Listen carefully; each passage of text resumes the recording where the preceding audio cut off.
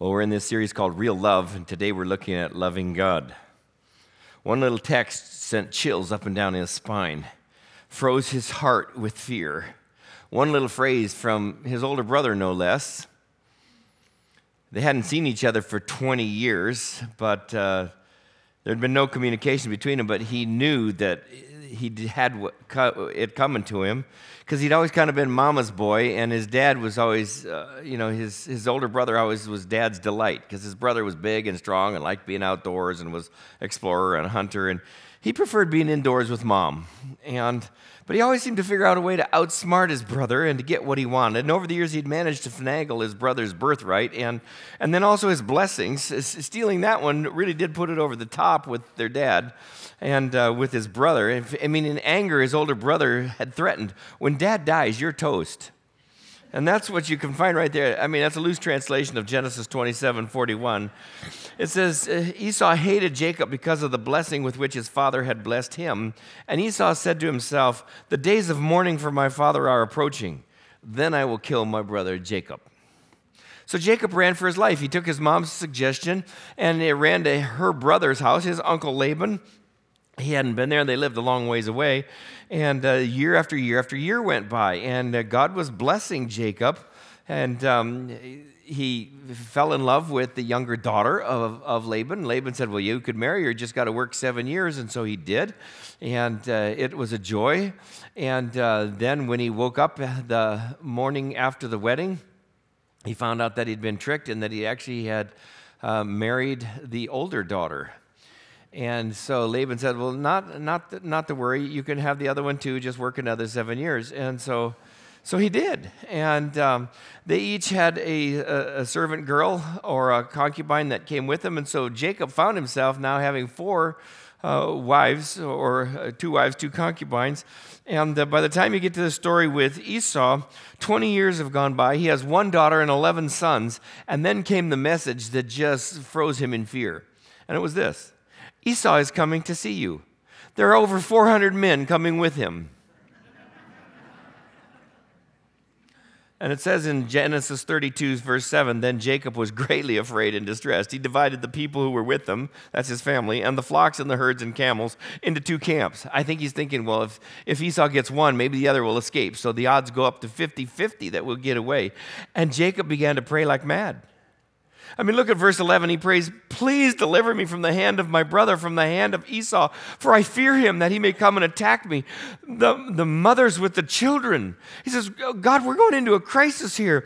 I angered this guy. I treated him unfairly. He was angry at me. He threatened to take my life, and now he's headed my direction with his own little army of 400 people.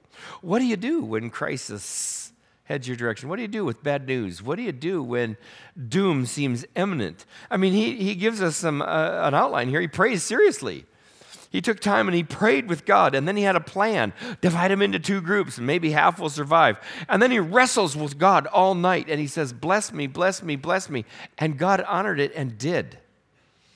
He changed his name from Jacob to Israel. So they're no longer the people of Abraham, they're the people of Israel. And so his is the name that's used, and God blesses him. And then he says, I got to give some presents. And so he lines us up so that Esau is going to be getting a present after a present after a present. It's basically a bribe, you see.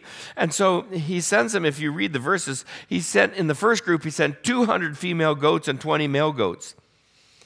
They got there and they said, this is a gift to you, my lord Esau, from your brother Jacob. And then a group of 200 ewes and 20 rams. This is a gift to you, my lord Esau, from your brother Jacob.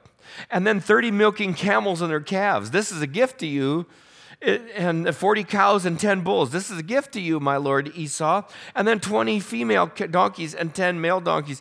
It's kind of sounding like the 12 days of Christmas, isn't it?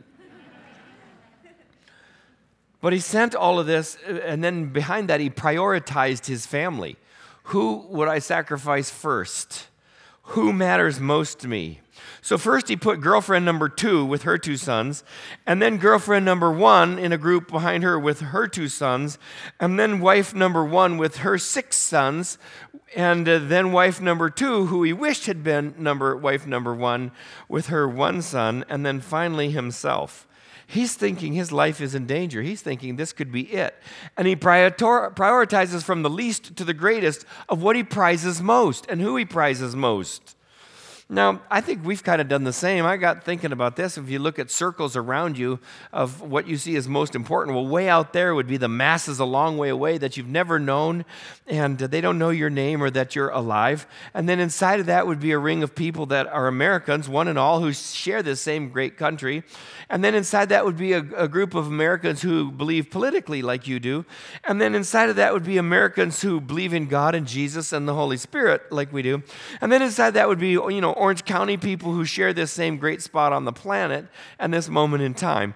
And then inside of that, I put my immediate neighbors, and then my church family, and then my friends, and then my favorites, and then my family, and then my wife Cindy, and then me, right in the middle. And you've probably done the similar kind of thing if you think about it. I mean, we're talking today about real love, and we're talking about loving God. God has real love for you. He put you at the center of his thoughts. He sent his son into this world to die in your place so that you could live for free in heaven forever based on Christ's merits. So God has real love for you. Do you have real love for God? Is it mutual? Or is it kind of like that girl that I dated in high school that we only had one thing in common? We both loved her. So it didn't really work. Do you love God with all your heart? I mean, where would you put him in your idealized priorities of here's the priorities in my life? Where would he actually line up in your actual priorities from how you lived last week? I mean, this is really important to God. He was clear the place he wants in your heart. It's called the greatest commandment in the Bible. It's found in Deuteronomy chapter 6. And I'm going to give you a bunch of different scriptures, really going from Genesis to Revelation to show the same point. In Deuteronomy 6, God says, "Hear, O Israel, the Lord our God, the Lord is one. Love the Lord your God with all your heart and with all your soul and with all your might. And these words that I command you today will be on your heart. You will teach them diligently to your children, and shall talk about them when you sit in your house, when you walk by the way, when you lie down, when you rise up. Bind them as a sign on your hand. Keep them as frontlets between your eyes. You shall write them on the doorposts of your house and on your gates." In other words, don't ever forget. Put God first and don't waver from that. Keep God as the number one priority in your life. Do you love God with all your heart? This is very important to God. It even said this earlier in Deuteronomy in chapter 4, verse 9. He says, "There you will seek the Lord your God, and you will find him if you search for him with all your heart and with all your soul." God promises that if people search for him with all their heart, he will be found. You go, "Well, I've kind of looked for God. I never found him, really. I mean, I've known about him. I've heard his name." Well, maybe you're just doing a half-hearted search. Maybe you've put a half-hearted effort, or you have a half-hearted commitment, or you follow God when it's convenient. Kind of like there's a pastor, Reverend Wilbur Reese. He actually died last year, but he wrote a book by the title of the same little poem. It's the title, "I Would Like to Buy $3 Worth of God." I'd like to buy $3 worth of God, please. Not enough to explode my soul or disturb my sleep, but just enough to equal a cup of warm milk or a snooze in the sunshine. I don't want enough of God to make me love a black man or pick beets with a migrant. I want ecstasy, not transformation. I want warmth of the womb, not a new birth. I want a pound of the eternal in a paper sack. I would like to buy $3 worth of God, please. Jeremiah the prophet said, speaking for God, "You will seek me, you will find me, when you seek me with all your heart." Back to Deuteronomy chapter 12. We've had chapter 4 and chapter 6. Chapter 12 says, "Now, Israel, what does the Lord your God require of you? But to fear the Lord your God and walk in all his ways, to love him, to serve the Lord your God with all your heart and with all your soul." And then in case you missed it in chapter 10, in chapter 11, he says, if you indeed obey my commands that I command you today, to love the Lord your God, to serve him with all your heart, with all your soul, he will give you rain for your land in its season, the early rain and the later rain.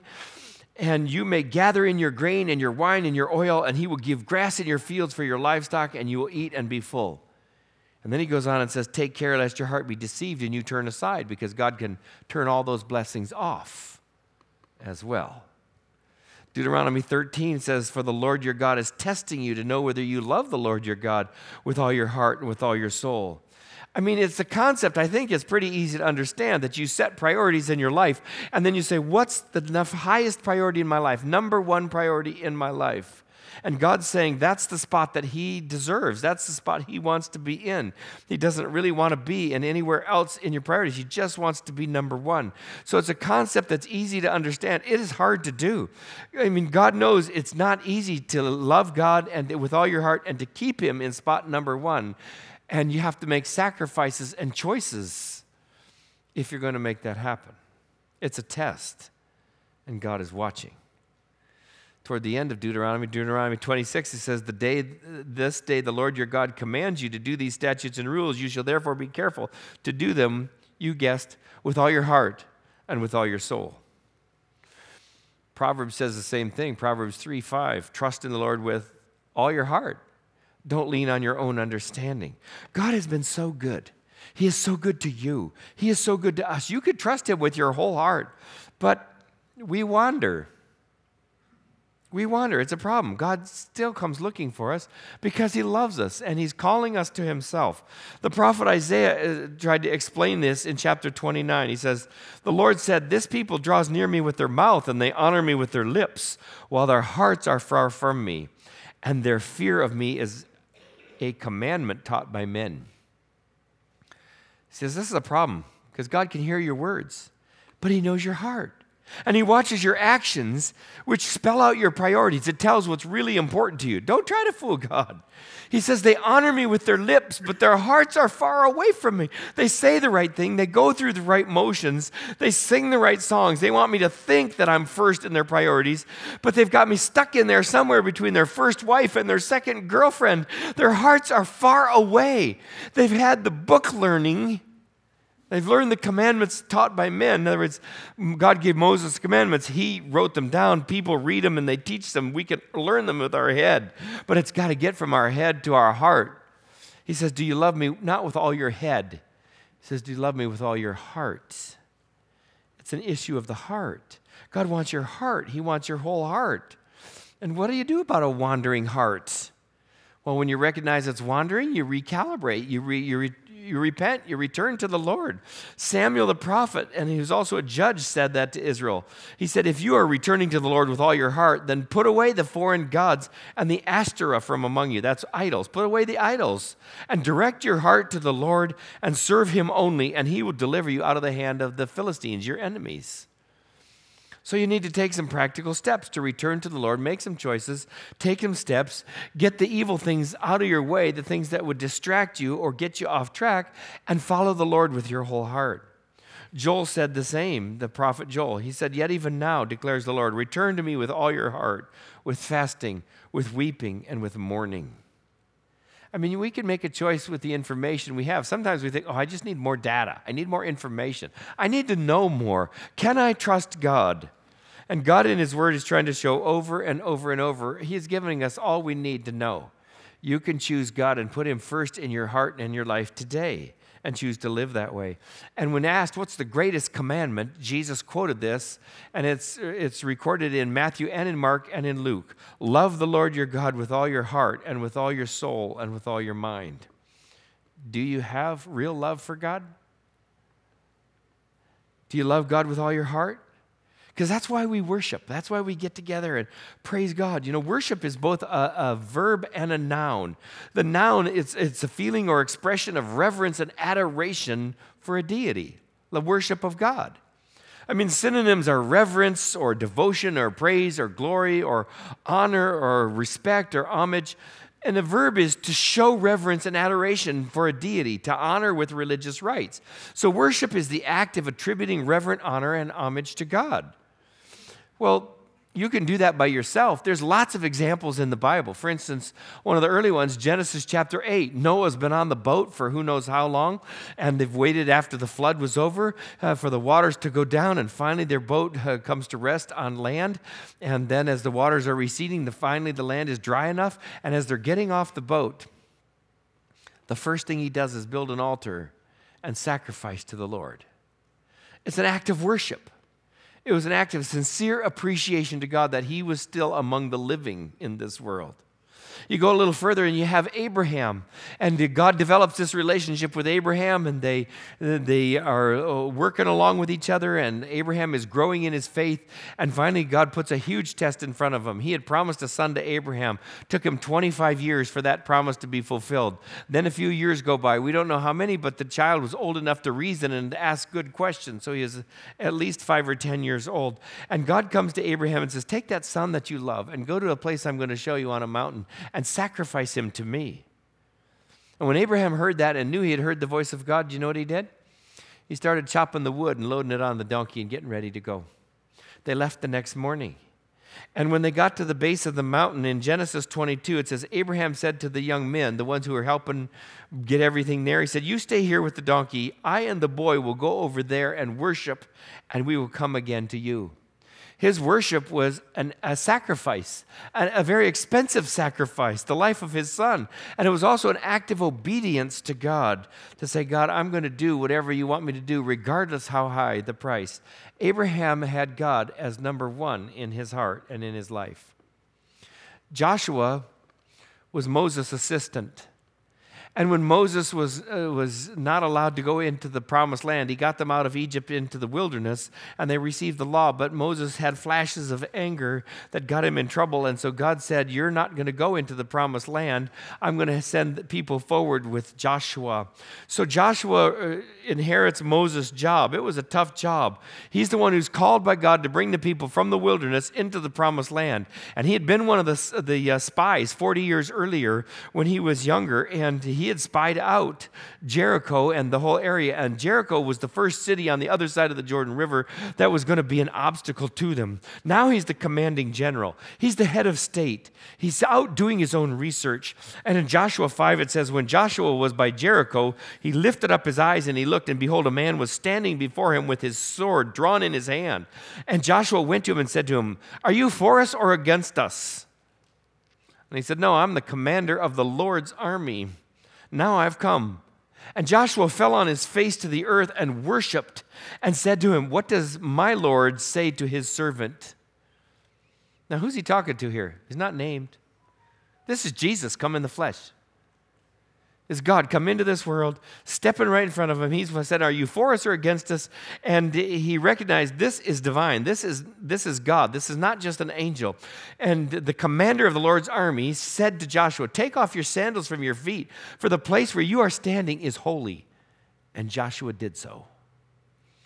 So although he's the commander and in charge of everything, when all of a sudden, when he recognizes he is in the presence of God and God tells him what to do, he obeys God first and foremost.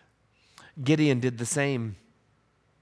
When he was given a tough task by God, you can read that in Judges 7, that God comes to him and says, Gideon, you are favored by God.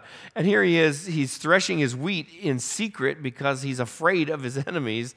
And he says, the Lord is with you. And he's kind of a smart aleck too, because he says, well, you should have seen what things were like when God wasn't here. If you think this is so great, because things were really going poorly.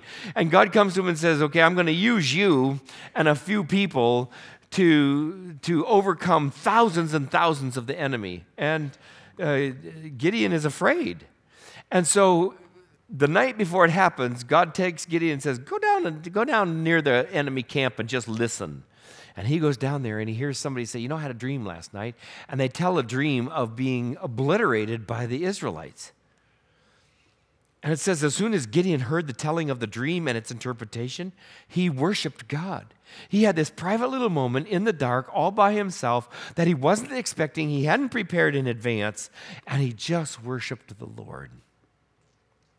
There's a story in 1 Samuel as well of a couple that were not able to have children, and they were grief-stricken. And Hannah went and prayed before the Lord, and her husband Elkanah was there with her. And in 1 Samuel 1, it talks about how Samuel the prophet comes to them and says, God has heard your prayer, and he's going to answer your prayer by this time next year. And it says in 1 Samuel 1:19, they rose early in the morning, and they worshiped before the Lord, and then they went back home. Job had a very similar kind of experience where the Bible says that he was a righteous man and he was well-to-do and he had prospered in a lot of ways. And then all of a sudden, in a very few short verses, he starts to get all kinds of bad news.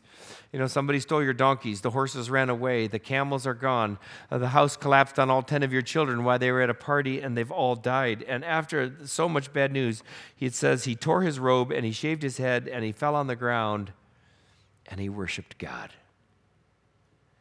He turned to God.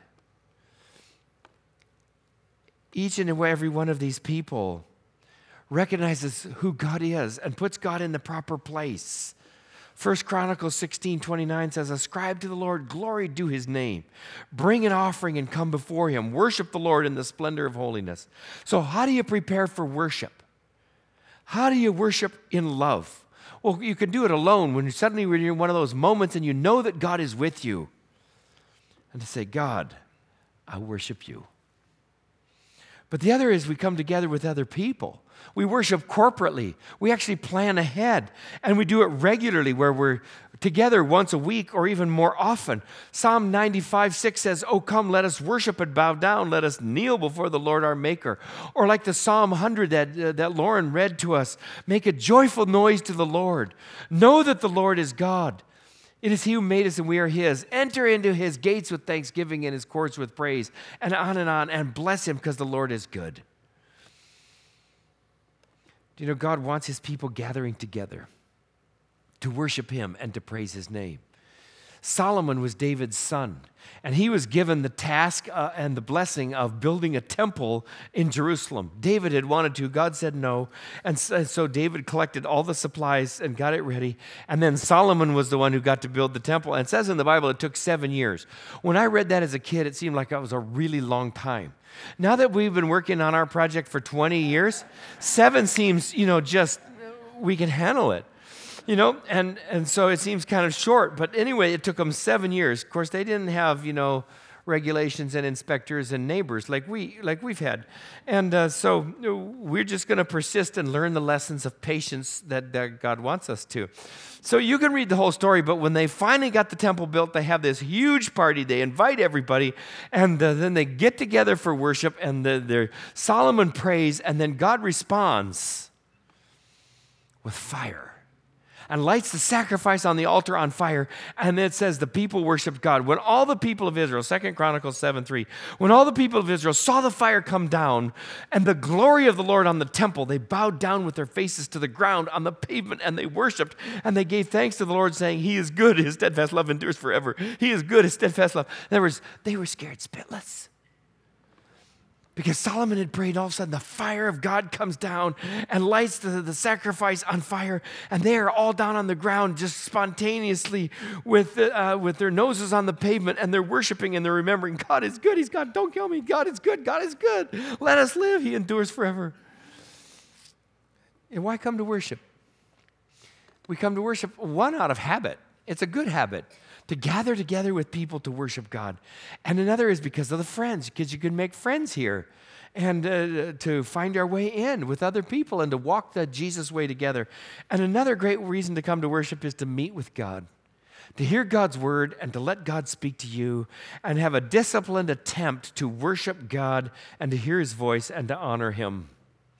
So there's an importance in that then of preparation for worship. Now we do preparation every week. We try to get the slides on the right sync so we can sing the right words, and we hope you know a few of them.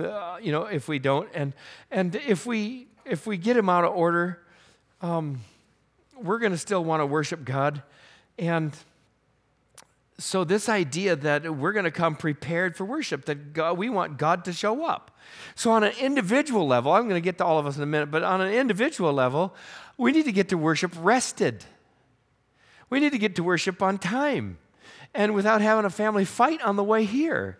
And we need to be ready and awake and to bring your heart ready to hear God's word and to bring a gift in your hand and to prepare to do some unusual things. I mean, think about where else do you gather with hundreds of people and all close your eyes at the same time? Where do you gather with that many people to hear from missionaries who are halfway or from around the world and tell you something that never makes the evening news but matters very much to God? Where is it that you gather with hundreds of people to sing? Well, only in worship. And so music is a big, important part of this. And in the Bible, in 2 Chronicles 29, it says, the whole assembly worshiped, and the singers sang, and the trumpeters sounded. And all this continued until the burnt offering was finished. And then at that time, it was King Hezekiah, and the king's officials commanded the Levites, sing praises to the Lord, and with the words of David and of Asaph the seer. And they sang praises with gladness right out of the book of Psalms. And they bowed down and they worshiped. So what goes on in your head when we sing? Are you saying, boy, I am singing to the glory of God? Or are you saying, I hope that to God the person next to me can't hear what I'm singing because it would embarrass me? Do you see what I'm saying? The focus needs to be on God. It was actually at the 11 o'clock service a few weeks ago, but I looked down the front row, and here's somebody whose just hands are lifted. They are praising God. They are singing. I know their life's been broken. They arrived here just a few months ago. They've actually had to move back to the Midwest now to be closer to family because of some of the awful things they've been through. But in that moment, she was just lifting her heart and her hands and her praise to the Lord. And I had to look to say, well, Ty, how are you adoring the Lord today?